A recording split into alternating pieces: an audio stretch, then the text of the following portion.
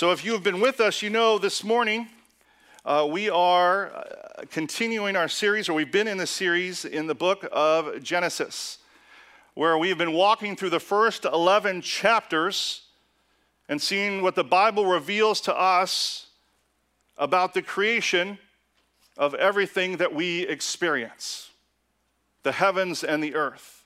We've walked through the first 2 chapters over these last several weeks, and today will be our last message. It's a little bit out of Genesis chapter 2. We'll use there as a jumping spot.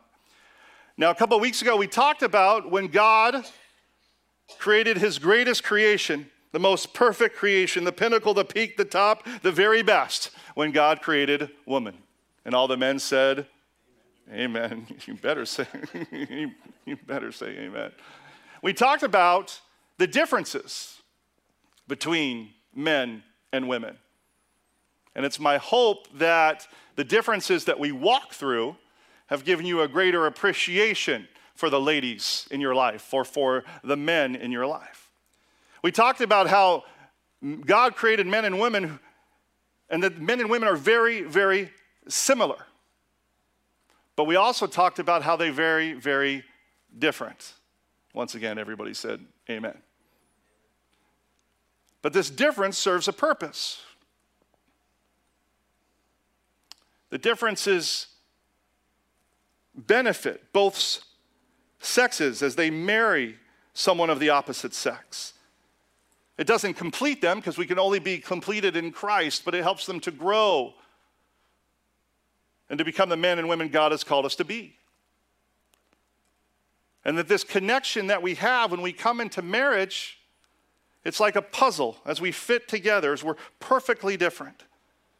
But unlike a puzzle that you put in the box when you're done, this puzzle is meant to stay together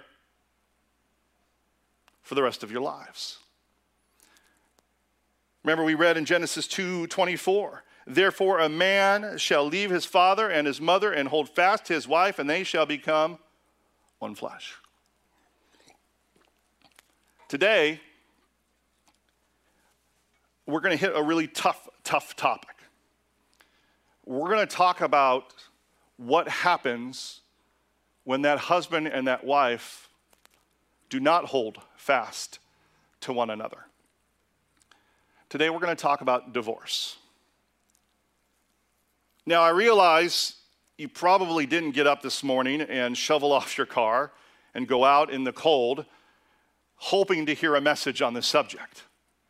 I know driving here, you're not thinking, I wonder what Jeff's going to preach on today. Oh, I hope it is a message on divorce. Been waiting for one. And to be honest, I do not enjoy preaching a message on this topic, because I know that there's probably a lot of people out of here that have a lot of deep hurt and pain that they have experienced because of divorce, either directly or indirectly. But it's because of those deep hurts and pains that we have to talk about divorce. Because divorce is not what God designed for humanity, as we read in Genesis 2. And so we want to talk about what God did design for humanity and how that plays out in a sinful world. Now, divorce is a really complicated subject. And so I'm sure I'm not going to be able to cover every question that comes to your mind. And so I encourage you, as always, to follow up with me afterwards if you have a question. Shoot me a text or give me a call or what have you.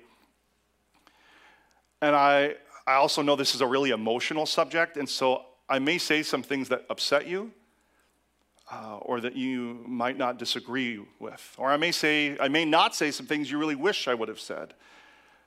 I'm going to ask in those moments that for your grace, and that you give me the benefit of the doubt that I'm an imperfect man doing the best I can to interpret the Word of God through the power of the Holy Spirit. And I say these because I don't want anyone to be distracted from what I believe God wants to speak today. For there's a message to be heard by everyone listening, regardless of relationship status or age. There's couples in here that are struggling, watching that are struggling.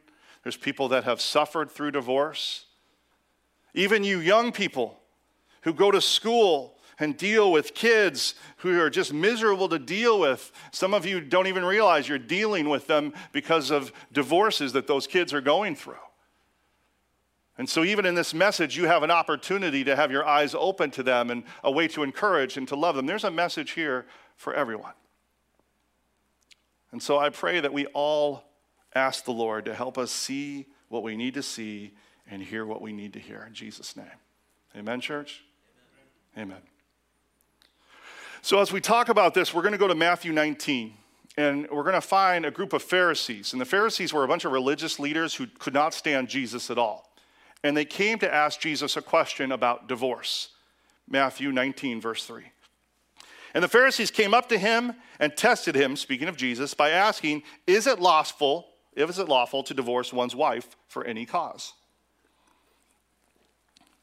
So back in Deuteronomy, which is in the Old Testament that follows the nation of Israel, Moses, who was the leader of the Israelites, this is thousands of years before Jesus, they gave this law, he gave this permission, if you will, that a man could divorce a woman if he found any indecency in her at all. And so thousands of years have passed since this permission was given by Moses. And there was some disagreement over what it meant. What did it mean for a man to be able to divorce a woman? And so they come to Jesus with this. Because there was one camp, Jewish camp, and they said, if to be indecent meant to just be unfaithful to your spouse, physically unfaithful. That was the only reason you could divorce her. The other camp had a much more liberal view of indecent. It meant literally anything that you didn't like about her. If she had, an indecent tone in her voice, if she had indecent cooking skills, if she had indecent morning breath. And I know this is funny, but I'm actually not joking. One rabbi who kind of head up this liberal movement, he is quoted as saying, if she consistently burns the bread, you may divorce her.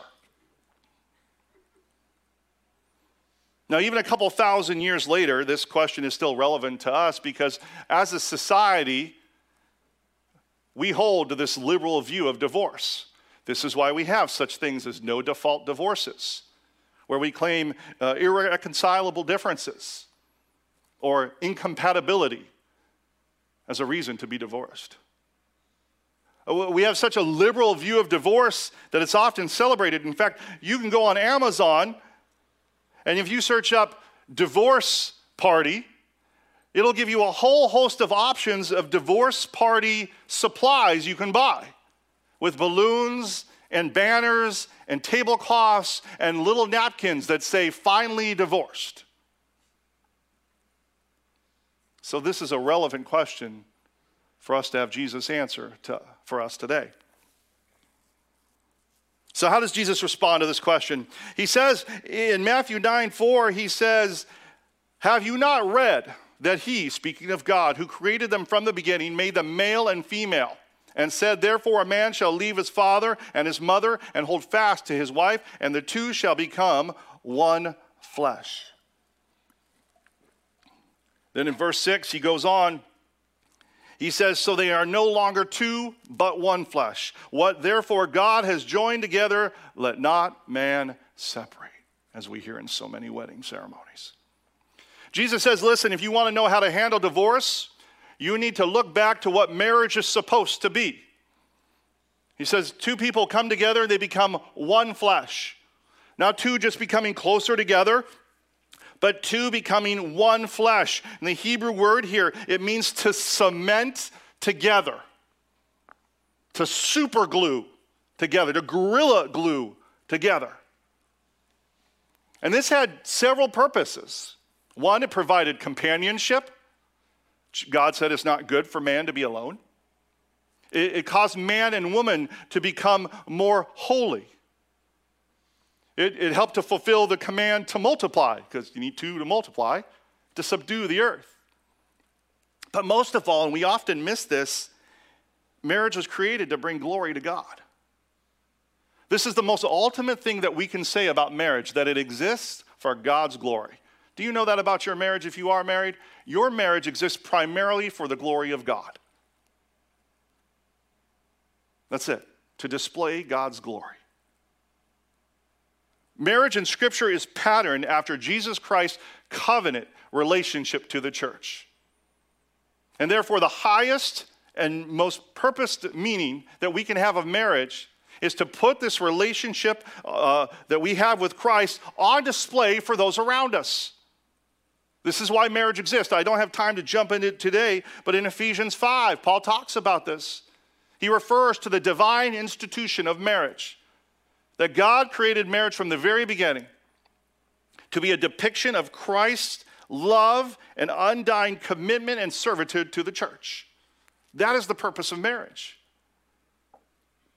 Have you ever considered this about your marriage? The way that you conduct and live your marriage can reveal the love of Christ to those around you.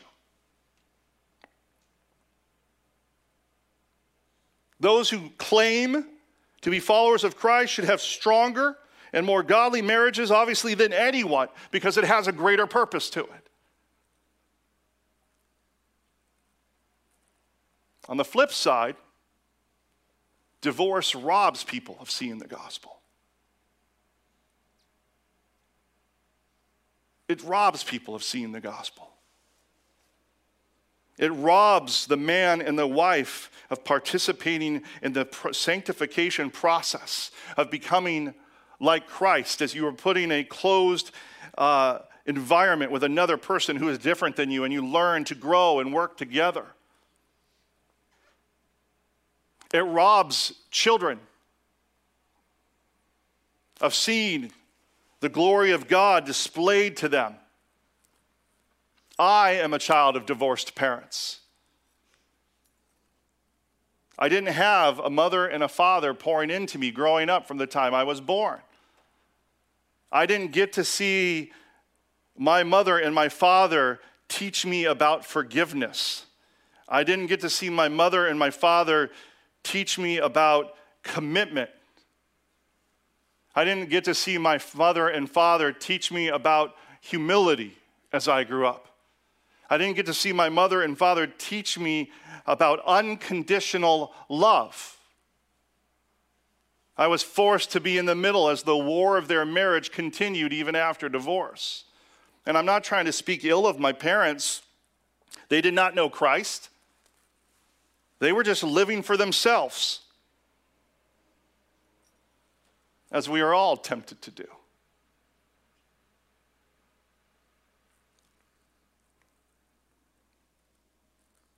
Divorce is horrible. As one pastor said, divorce is always the death of a small civilization. It touches not just the lives of those getting divorced, but everybody around them. And the kids are the ones who do suffer the most. It blows up their world. There's multiple studies, non-Christian and Christian, you can read, where those kids who are of divorced parents, they struggle in school more. They're more likely to endure poverty. They're more likely to struggle emotionally. And it's not like that the freedom of divorce that we often think where the grass is going to be greener it's rarely greener. Even those who remarry, they find themselves, second marriages find themselves even a higher divorce rate than first marriages. Divorce is tragic. And we have watched in our society as the breakdown of the family unit has touched every other area of our country. And that's a whole message in itself. Man, I'll tell you right now, if you have trouble believing in God of the Bible, just look at the fruit of what happens when we don't listen to His word. It's plain as day as you look in our society. Now, obviously, Jesus changes things. Because I get to stand here even as a child of divorced parents, because God put godly people in my life by His grace and His mercy. I get to stand here and preach to you today. He can make the broken whole. In Him, there's hope for children of divorce. There's comfort, and there's security, and there's purpose. And through His grace and His mercy and His endless patience, I have learned what a healthy marriage should look like. And there's love and comfort for those who have come through divorce, because His grace and His mercy are never ending. And he can redeem even the ugliest situations for his glory. But divorce is horrible. It is a painful and horrible thing, as I'm sure many of you have experienced.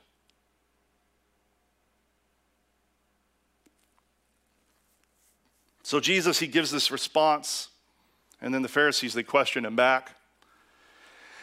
And they say to him, why then, if what you say is true, why then did Moses command to give a certificate of divorce and to send her away? Because Moses said, look, if you're going to divorce your wife, because women in those times struggled to have a power, they were not always treated the best. He said, you need to give her a certificate. You need to give her a certificate of divorce to show that he is released, that she is released, and I'll tell you why in a minute. And Jesus answers the Pharisees' question. He says, because of the hardness of your hearts, Moses allowed you to divorce your wives, but from the beginning it was not so. Divorce only exists because of sin. It only exists because of sin. He says, look, because of your hardness, Moses allowed. There is a difference between permission and a preference. Moses allowed it. God allows it. That does not mean it's part of his design. It's because of sin. Because as husbands and wives, we often choose not to love each other as we have committed to. We base it on our own selfish feelings as opposed to the commitment that we have made to one another. Praise God that Christ does not treat us based on his feelings about us, but his commitment to us. For we fail him often, do we not? And yet he never leaves us or forsakes us. Yet we leave and forsake each other all the time. So, divorce sometimes is permitted by God. And often I think it's to protect the unoffending spouse. This is why Moses said, look, you're going to divorce your wife. Well, that's what you're going to do. But give her a certificate to show that it was not her fault, that she may be seen and taken care of in society. For in those days, to be married was seen as a very high esteem. To be single, especially as a lady, was to be seen very low, which is unfortunate, but it is what it is, or was it was. And he said to do this to protect the lady, to protect them from dealing with further damage of the unfaithfulness of the spouse. And I believe those permissions that God gives for divorce, and for those very reasons, continue on to today. So what are some of the reasons that divorce is permitted? He answers this in Matthew 9. He says, and I say to you, whoever divorces his wife except for sexual immorality and marries another commits adultery.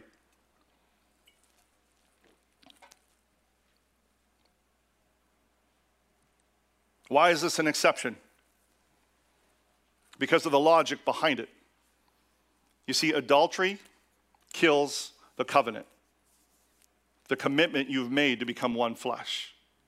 When someone unites themselves with another person physically, they have destroyed that covenant with their spouse. It's the same reason that you're free to remarry when your spouse dies, because the covenant with them is dead because they are dead. Adultery kills the covenant, which makes divorce allowed in the eyes of God. Another reason you see is abandonment. In 1 Corinthians, the Apostle Paul, he reaffirms the importance of marriage. He says, to the married I give this charge, not I, but the Lord. The wife should not separate from her husband, but if she does, she should remain unmarried, or else be reconciled to her husband. And the husband should not divorce his wife. The word separate there means divorce.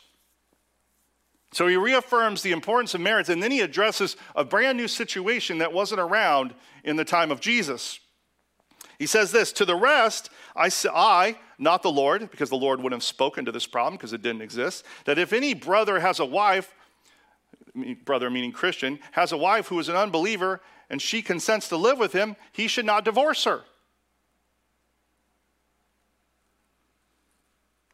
So the reason Paul is saying this is all of these people, Christianity was really new, and all these people were becoming Christian. And this was foreign to everybody else. So some spouses were like, look, you've lost your mind. You've become crazy. You're like a Jesus freak, as DC Talk would say. And they didn't want to be around this faith. And so it made it easy for some Christians to feel like, I can't stay married to them. They won't have this. And for any of you who are a follower of Christ and you're married to a non-Christian, you know how hard it is to live that life, especially if your spouse is hostile to your faith. But Paul says, and I'm paraphrasing, don't leave them. And he goes on to say, because you might be the one who leads them to Christ. But then he gives this caveat. In verse 15, he says, but if the unbelieving partner separates, let it be so. In such cases, the brother or sister is not enslaved, for God has called you to peace. You see, it's the same logic that's used. Their abandonment has brought death to the covenant. And let me sidestep and say this. There's a difference between repentant adultery, repentant abandonment, and unrepentant adultery and unrepentant abandonment. If a husband or a wife storms out of the house and goes to a hotel for a night, which is never good, they haven't abandoned the marriage. They acted in anger and frustration, but they haven't abandoned the marriage. If they move out and they're like, I'm done, and they don't come back, and they're unrepentant, then they've abandoned the marriage. And adultery is a horrible, painful thing, but there's a difference between a spouse who gives in to temptation in an instant and a spouse who knowingly continues on in an adulterous, unfaithful relationship over and over again. That brings death to the covenant. Now, there's some people who ask about other situations like abuse. If you're in a emotionally, verbally, or physically abusive marriage, I mean, what does God want you to sit and suffer? Well, I'm not sure there's any pastor who would say, yeah, if you're getting emotionally, verbally, physically abused, you need to stay in that house and just take it like a Christian. In fact, here at Echo Lake, we have a policy that if any spouse is being physically abused by the other spouse, that we'll take 2 or 3 of our buffest, strongest, and meanest church leaders, and we'll go lay hands on that person for prayer and encouragement. Now, outside of a danger like abuse, I want to be clear, as a pastor, I almost never recommend or encourage separation. Because every time you take a step one way, it's easier to take a step another way. And because we're selfish and sinful creatures, we always want to do what's easiest and best for us. And when you're in a hostile or tough marriage and you get into the peace and quiet of your own apartment, you don't have to fight all the time, oh, it's so easy to keep going that way. When you are one flesh, you can only heal together. If my arm gets broken tomorrow, I'm not going to chop it off until my arm heals and then reattach it. You're one flesh. You're broken together. You heal together. But in a case of abuse, I would never recommend a spouse to stay in that. But let me be clear that divorce and separation are 2 different things.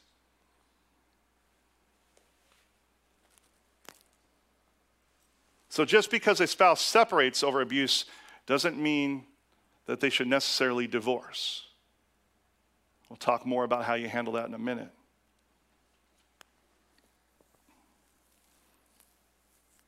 Now, could you divorce someone over abuse or something like that? Something extreme? Well, there's some that would say no. Outside of abandonment of an unbelieving spouse, outside of adultery, you can't. Now, there's some would say otherwise. They'll go back to 1 Corinthians 7:15, and these are godly men. And they'll look at this phrase. You'll see here, I highlighted most of it in yellow. It says, in such cases. This phrase is not used anywhere else in the Bible. Not anywhere else. And so anytime you have a phrase that's not used anywhere else in the Bible, you'll go to extra biblical sources and see how the Greek was used in those sources. And so if you look for this phrase in extra biblical sources, not even religious text, just historical sources where they're writing about a subject, every time it's used, it seems to apply to bigger than one situation. That goes beyond the one example that is given. So in that case, if that's what Paul is saying, he says, in cases like abuse or other things that are as extreme. Cases like abandonment or other things that are extreme, or bring death like abandonment would, maybe abuse being one of them. And this can be backed up because Paul, he uses the plural here in the Greek in such cases. And everywhere else where he's talking about, and there's 2 or 3 times in the New Testament, Corinthians and somewhere else, where he's talking about a specific situation, he uses the Greek in the singular. Now personally, and so some would say if the abuse is extreme enough and unrepentant, then that's bringing death to the covenant. Now I can see the merits of where these theologians are coming from. I'm still torn on this because Scripture doesn't make it crystal clear. Remember, these people, as they were writing, they're not sitting there, let me think how to answer every single question that comes along. They're addressing the situations that are going on in that time. And to be honest, I'm hesitant to even mention it because after 17 years of counseling, I know there are some who are going to use this as an excuse to get out of a marriage that they just don't want to be in anymore. They're going to claim some sort of emotional or verbal abuse when in reality they have as much to be blamed for in this relationship as the other person. All they want to do is just get out. They haven't put the work in. They haven't sought marriage counseling. They haven't devoted their life to Christ and actually practically lived it out with their spouse. They're just going to ignore the part they played and be the victim so they can get out. And I just want to say this to anybody who's tempted to this: God is not fooled. We read in 1 Samuel, he sees your heart. He knows your intentions. And if you want to use the grace of God as an excuse to get out of a bad marriage, I dare to say that on Judgment Day, you're going to have a bigger problem because your faith really isn't in Christ. A good way to check your heart to make sure that you're really trying to honor God is when you're in a situation like this where your marriage has become this extreme, is to meet with your church leaders and say, here is where I'm at. I want to honor God, and to let them speak truth and life into you. Let them pour wisdom into you. That is the evidence of someone who really wants to do what honors God and not what they think is best or easiest for that. Now, even if these theologians are right about what Paul says when they say in these cases, in my 17 years of doing marriage counseling, and I've counseled a lot of couples, there is maybe one where this abuse has become so extreme that I would consider this valid. Maybe one. Most of the time, marriages just got so bad because the husband and wife have spent so many weeks, months, and years not honoring one another as God has commanded to them to.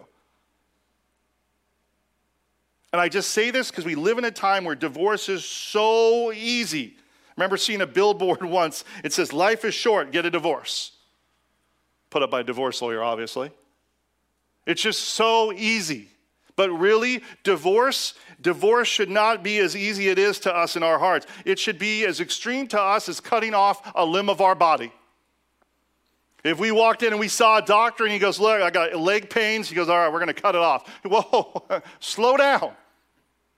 I'm going to get a second, a third, and a fourth opinion. I'm going to do everything I can before I chop that leg. This is how we should treat divorce. It should be the last and most drastic thing that we do. And if it's not for biblical reasons, we shouldn't be doing it at all.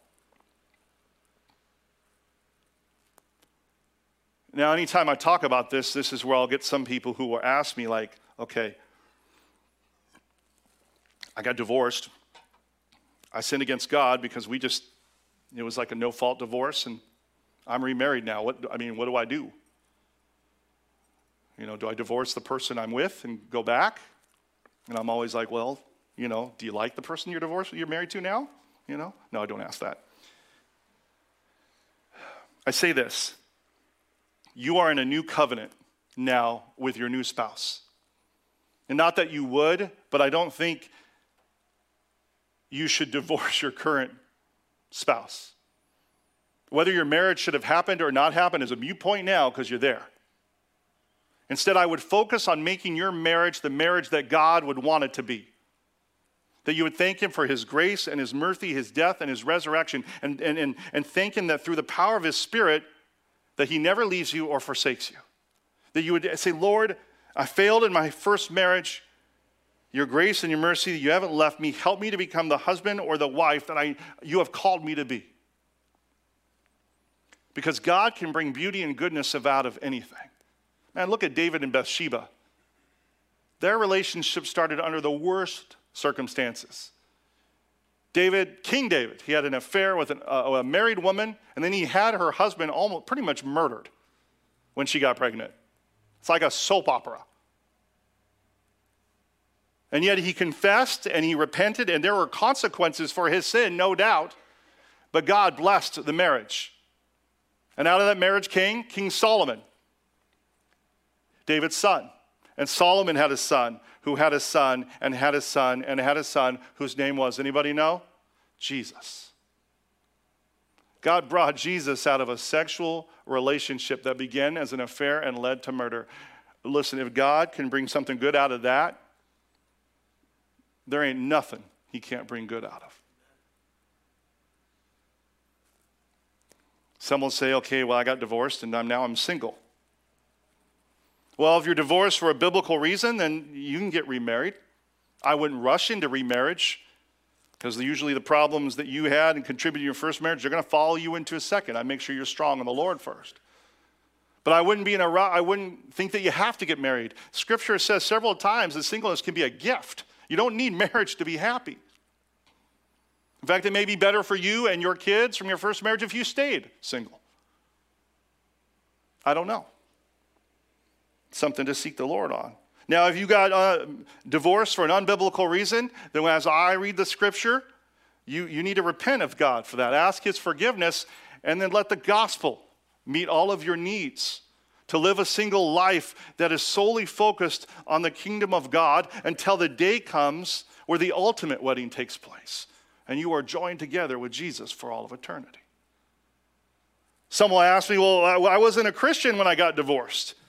Well, there's some will say tough noogies, when you get pulled over for speeding and you tell the officer, I didn't see the speeding sign, well, you still get the ticket. I take a different approach. God forgive me if I am wrong, but I believe if you weren't a Christian, we read in Scripture that you become a new creation. You never had an opportunity to experience marriage as God intended. And so I apply grace in this area.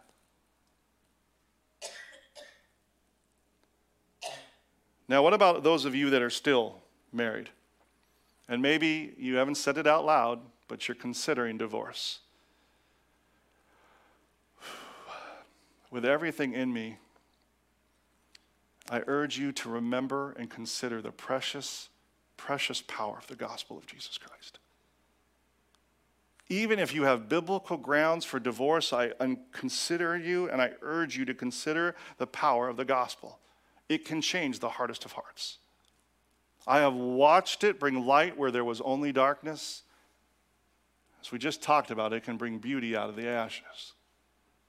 I pray that you would keep restoration and reconciliation in the forefront of your mind, that you would keep forgiveness at the forefront of your mind, not because your husband or your wife deserves it, but because you never deserved it, and yet you received that from Christ. That you would remember the teaching that Jesus gave in Matthew 18, which is right before he talks about divorce, where he talks about the unforgiving servant who was forgiven extravagantly by the king and yet would not pass that around to others. And sometimes that means, as we talked about a couple weeks ago, you need to be the strength for your spouse for a while. But you say, I'm willing to do that. I'm willing to commit to them. I'm willing to help them because God has been the strength for me. He has held me up. He has not lost faith in me. He has given me what I needed. He has encouraged me when I was down. That you would also ask God for humility. I tell you right now, every marriage I have ever counseled, everyone, Both have played a role. Both have played a role. In fact, there's this great quote that says, in every marriage more than a week old, there are grounds for divorce. The trick is to find and continue to find grounds for marriage. Marriages do not happen by accident. The stupid Hollywood, I'm going to call it stupid, the stupid love stories that we see in movies and stuff with sweet, sappy music and extra beautiful people that have been photoshopped to death, it is a lie. I'll tell you it's a lie because you see the people who play these roles end up in divorce after divorce and divorce in Hollywood. Happy marriages are a result of commitment to one another, love, understanding, lots and lots and lots of sacrifice, and a lot of hard work. And most of all, humility to understand you're both broken. You realize that? You're both broken in your marriage. You're both sinful. You both have blame.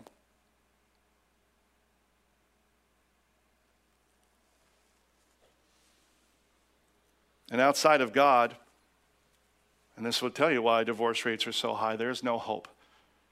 Because without God, you don't see your brokenness as much as you see theirs. And you have nothing to hope in bigger than yourself. But because of God, we can say, I'm a broken husband. My wife is a broken wife because we're sinful. But because of his power and his word and his graciousness and his patience, we can be made whole together. So even if you're in a marriage that is struggling and broken,